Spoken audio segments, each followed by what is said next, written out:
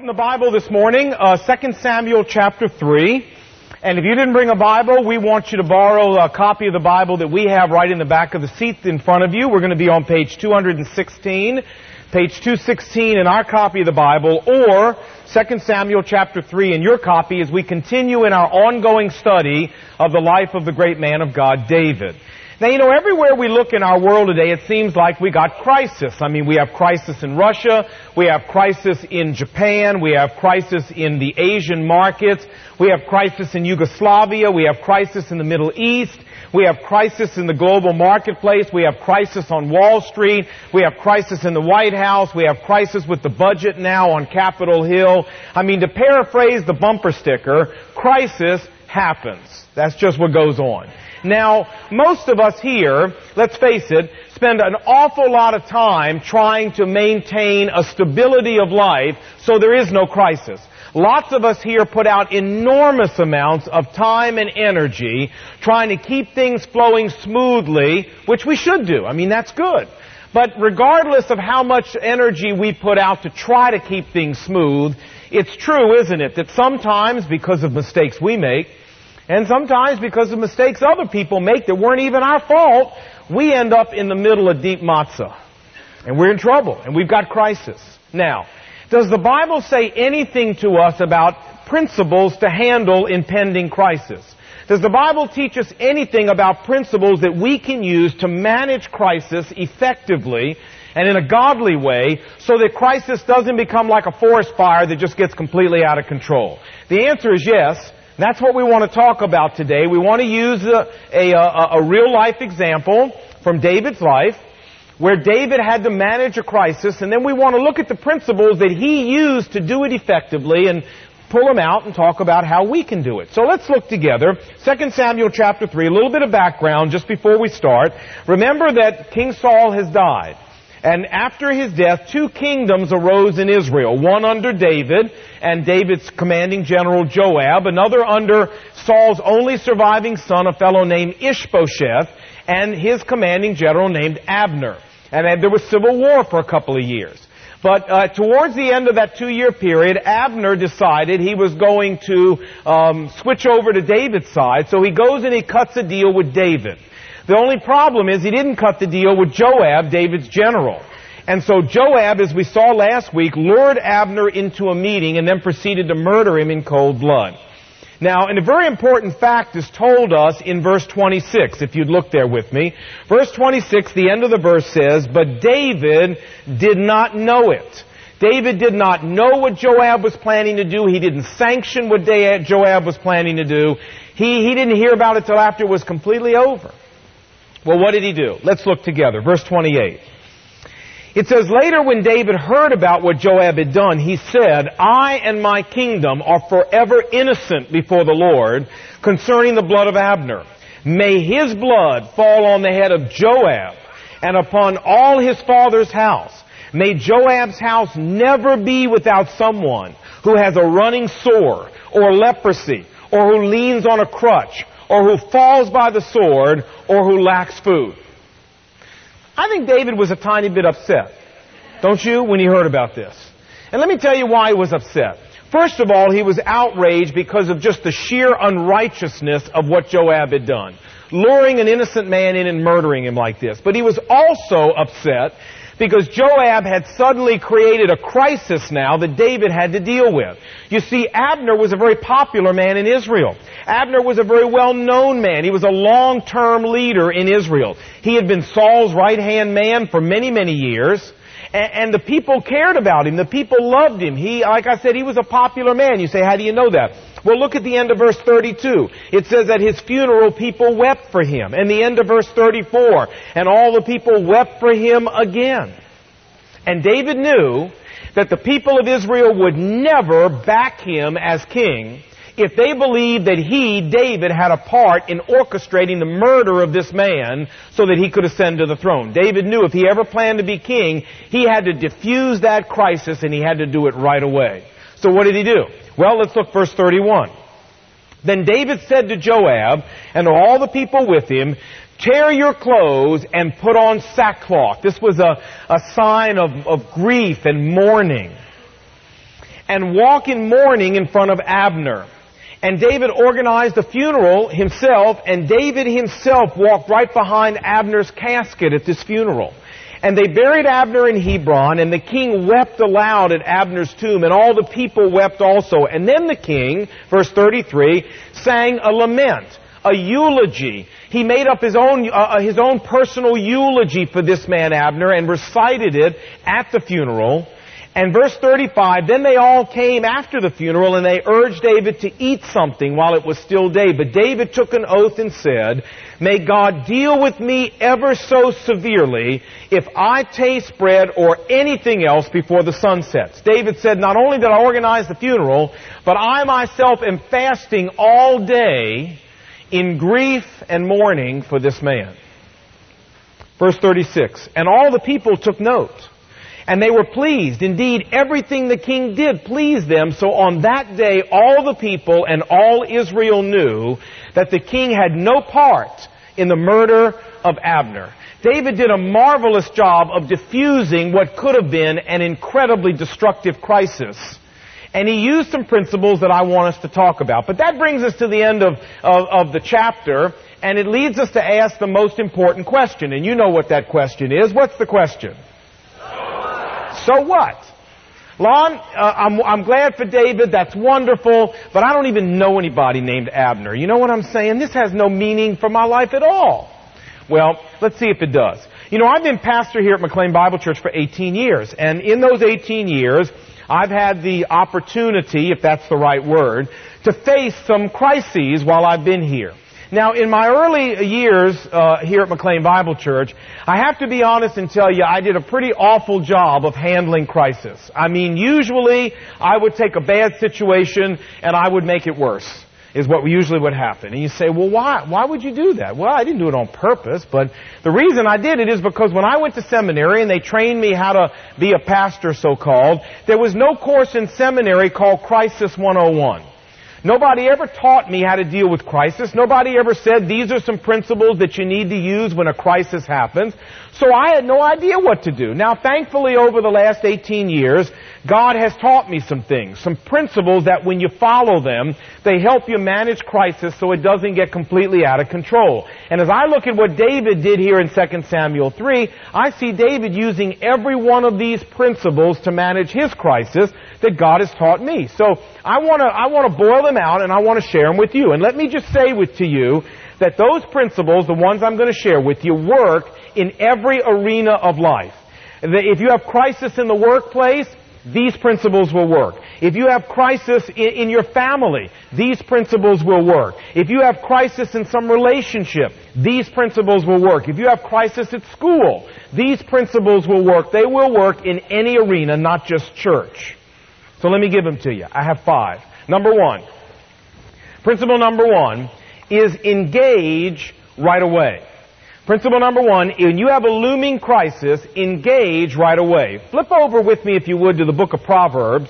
We're going to see most of these principles illustrated in the book of Proverbs. Proverbs chapter 27. If you're using our copy of the Bible, it's page 468. Page 468, Proverbs chapter 27. And look at what it says here. Proverbs 27, look at verse 23. It says, be sure that you know the condition of your flock, and be sure that you give careful attention to your herds, for riches don't endure forever. And what this verse is calling us to is to be engaged with the things that we're involved with, to be proactive and connected with the things related, in this case, to our livelihood. If trouble begins to brew, the Bible says, get right on it. Now, friends, so often when a crisis begins to take shape, I have found that people tend to go into neutral. People tend to get paralyzed. And this is one of the most common and one of the most deadly mistakes people make in dealing with a crisis. Somehow we convince ourselves that if we just do nothing, it's going to go away. That if we just do nothing, it's going to resolve itself and disappear, where actually it won't. Doing nothing only allows a crisis to grow, to intensify, to get worse. Crisis is a time to act. It's not a time to get inactive. It's a time to mobilize and a time to get proactive. And would you notice that David followed this principle in dealing with the crisis that he had with Abner's death? He didn't ignore it. He didn't dismiss it. He didn't minimize its danger. No, what did he do? The moment he heard about what happened, he swung into immediate action. He organized a funeral. He gathered the people. He proclaimed a time of mourning. He wrote a eulogy. He went on a personal fast because David understood that the first thing we need to do in the face of a crisis is engage. You know, one of my heroes in world history is a fellow named Winston Churchill. To paraphrase his own words, never has one man done so much with so little to work with. And Winston Churchill, many people don't realize this, but by the time World War II began, Winston Churchill had already completed a very prolific career in politics and had retired. He was living on his estate and painting pictures, and he was an old man, and he said, I'm done. I already did my thing. But as Hitler rose to power in the 30s, and as Hitler began to reveal his hostile intentions for Europe, Churchill began to urge then Prime Minister Neville Chamberlain to act. He would write him, and he would say, listen, you need to do something. This is the wrong time to do appeasement. This is the wrong time to do nothing. Churchill kept warning him that inaction is the wrong way to deal with crisis. But you know, Chamberlain didn't listen to him. Neither did anybody else in England. They wrote him off as a sputtering old man. They wrote him off as a remnant of prehistoric politics. They said that he was out of touch with the realities of modern diplomacy. The truth is, Churchill was one of the greatest leaders the world has ever known. And the man was smart enough to understand that the right way to confront crisis is with action and with engagement, not with passivity and delay. And he was right. You know, whatever crisis you may be facing, my friend, if you've got a crisis, I can assure you almost any action you take is better than nothing. Almost any action. Don't dupe yourself into believing that if you just ignore the problem, it's going to go away. It isn't. It will get more intense. It will get more deadly the longer you let it go unattended, just like Hitler got more intense and more deadly the more Chamberlain let him go unattended. Churchill knew what he was talking about. Let's take his advice. Principle number 2 is when you've got crisis looming, principle number 2, humble yourself. Turn with me to Proverbs chapter 6. It's just flipped back a few pages. Proverbs chapter 6. And look with me at verse 2. Proverbs chapter 6, verse 2. Here's what it says. Verse 2, Proverbs 6. If you have been trapped by what you said, if you have been ensnared by the words of your mouth. Sounds like my life verse. Okay. Verse 3. Then do this, my son, to free yourself. Since you've fallen into your neighbor's hands, go and humble yourself. Isn't that interesting advice? Go and humble yourself with your neighbor. Allow no sleep to your eyes, no slumber to your eyelids. Get right on it. In this crisis that he had with Abner, David could have very easily taken an arrogant position. He could have very easily said, hey, wait a minute. I am the king. Do you understand that? And I don't have to go to this man's funeral. I don't have to come up with a eulogy for this man. I don't have to proclaim a day of mourning for this guy. And frankly, I don't need to be sensitive to people's suspicions that I had something to do with it. I am the king. And I will do whatever I jolly well please. Do you understand? Sure, David could have had this attitude, but he didn't.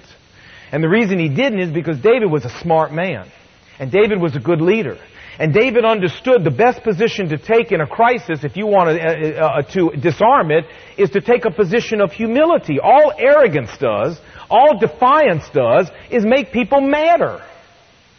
You know, when I was a sophomore in college, a friend of mine gave me a puppy. It was a little German Shepherd puppy. And I raised this dog to adulthood, and it stayed with me for a number of years. And I named the dog Noah. Don't ask me why. I wasn't a Christian, but Noah seemed like a good name. So I named the dog Noah. Well, Noah was incredibly loyal. He was fiercely territorial, and he was always up for a good fight. And so this dog was in dog fights all the time. And so sometimes I would go into the dog fight, and if I grabbed him, if I could position myself to grab him by the back of the collar with both hands, I could pull him off. He grew up to be a 90-pound German Shepherd, by the way. And sometimes, to be honest with you, it was just too dangerous to get in the middle of this thing, and you just had to stand back and let it go to the bitter end. So I got to watch a lot of dog fights. Now, I want to share with you some dog truth, because I learned a lot of truth by watching dog fights. So I have dog truth to share with you this morning. And this is what I noticed watching all these dog fights. I noticed that regardless of the size of the dogs involved, and regardless of the ferocity of the fight up to that point, when one dog would roll over and expose his neck to the other dog and completely humble himself, you would think the dog on top would just rip his throat out. They never do that. Never do that. The dog on top, once the dog on the bottom humbled himself, would simply stop and walk away. I saw it happen dozens of times. And it seems to me that dogs are smarter than most people I know.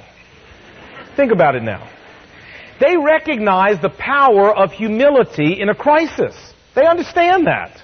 And over the past 18 years here at McLean, I have discovered the best position to take in a crisis is a position of humility. To step up to the plate and accept full responsibility for what you did. Or even if you didn't do it. In this case, David didn't even do it. But he still stepped up to the plate and accepted the responsibility for something someone on his team did. To expose your neck to the degree that is righteous and godly will disarm a crisis. Proverbs 15, verse 1, listen.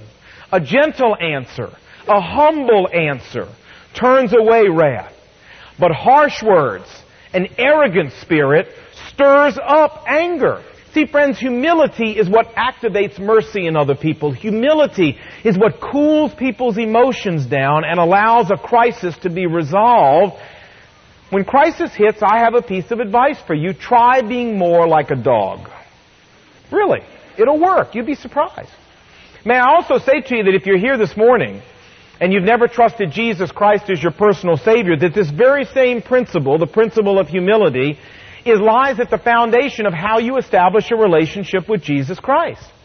To establish a relationship with Almighty God, what we need to do is we need to be willing to humble ourselves before God, to accept the full responsibility for our actions, and to throw ourselves on the mercy of God, and when we do, that's exactly what we get, the mercy of God. You do not have to be rich to get a relationship with God. You do not have to be educated to get a relationship with God. You do not need to be powerful to get a relationship with God, but you do need to humble yourself to get a relationship with God. And so if you're here and you know you don't have a relationship with God, I hope you'll think about this. This is how you get one. Same way. Principle number 3 is come clean right away. When you're facing a crisis, you need to come clean right away. Proverbs 28. Turn there and look with me. Proverbs chapter 28, verse 13. Proverbs chapter 28, verse 13. He who conceals his sin, his wrongdoing, will not prosper. But whoever confesses it openly, whoever makes a clean sweep of telling the truth about it and renounces it, will find mercy.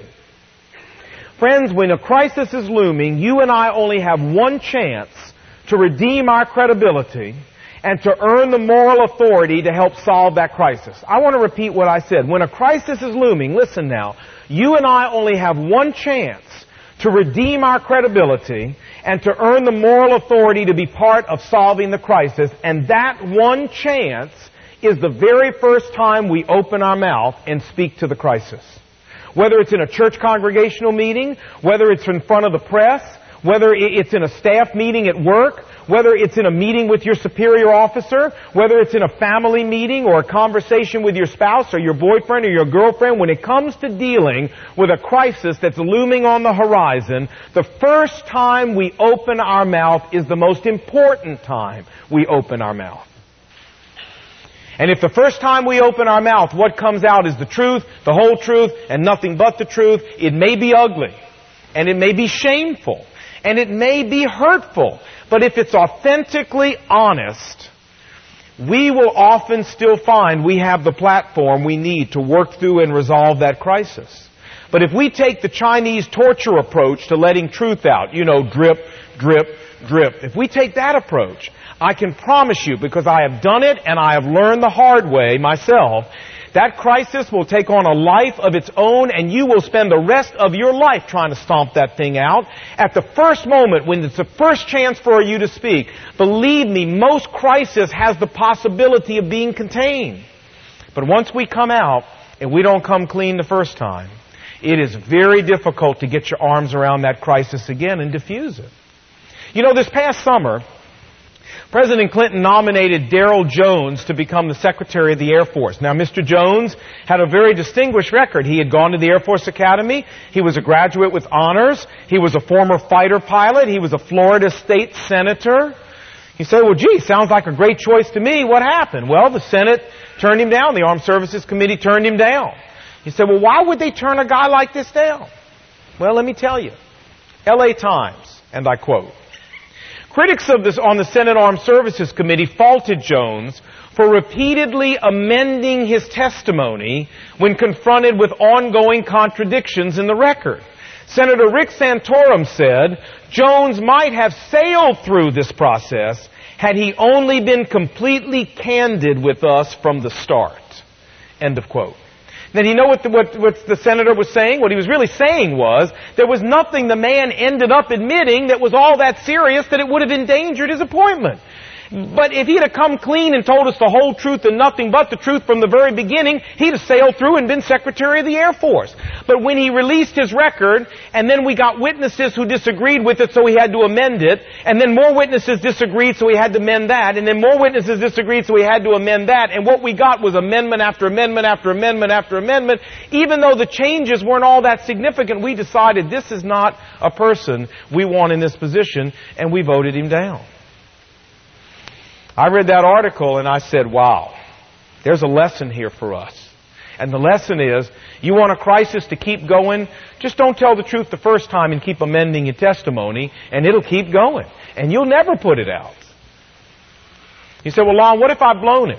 I mean, what if I had a crisis and I really didn't come clean? My advice to you is, if you want to put it to an end, go back, humble yourself, say, I was wrong, I didn't tell the whole truth, but I'm going to tell it to you now. That's the only way I know to fix it. Just go back and fix it. Principle number 4. Respect your opponent. You know, usually in a crisis, there's somebody against you. Usually in a crisis, there's some foe or some adversary that's in there with you. Peter said this, 1 Peter 2:17, Peter said, show proper respect to everyone. Now that includes your opponent. And you know, I look at David here and I realize, hey, David could have very easily taken the position that said, wait a minute, Abner has been my nemesis my whole life. When he was with Saul, what did he do? He tried to kill me. And then after Saul died, what did he do? He switched over to Saul's son and he tried to kill me some more. You know, I'm not going to organize a funeral and show any respect to this guy. I'm going to go spit on his grave. I'm glad he's gone. No, that wasn't David's attitude. David said, I might not have liked this guy, and this guy might have been against me my whole life, but you know what? He still deserves to be honored as a worthy opponent. He still deserves to be respected as a worthy opponent.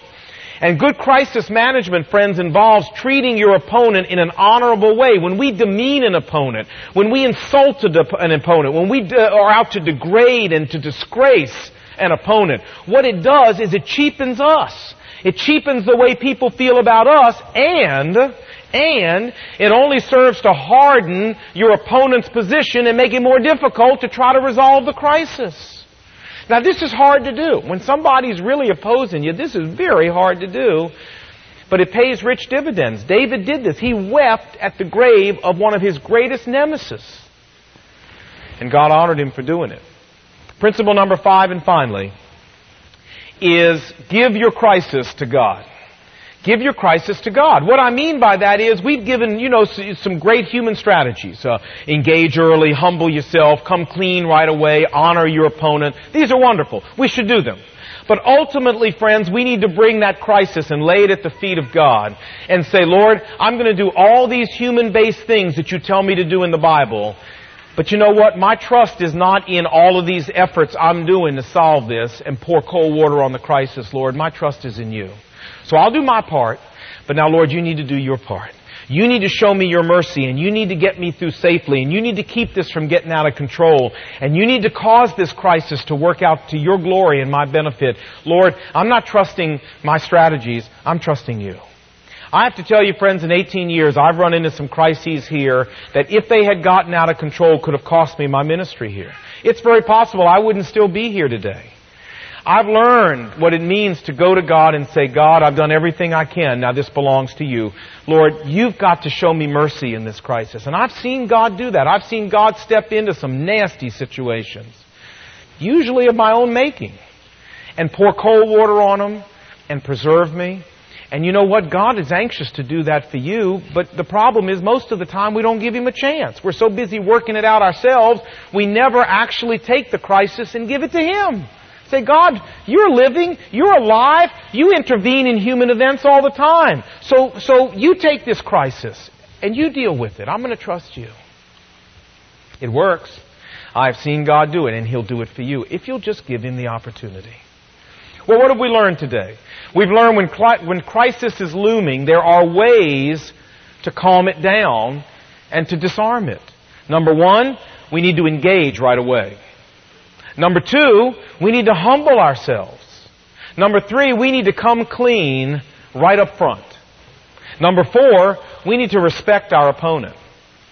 And number five, and finally, we need to give our crisis to God and make sure our trust is not in us, but is in Him to solve that crisis ultimately. And I hope you'll take these principles, and as I said, they will work in the workplace. They will work in your home. They will work in your school. They will work anywhere you use them. They will work. May God help us take them and put them to use. Let's pray together.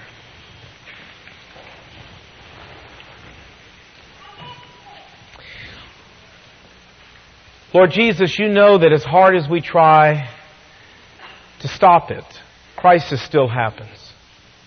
And Lord, I thank you so much for talking to us practically today about how to disarm crisis, how to keep it from becoming a forest fire that's out of control.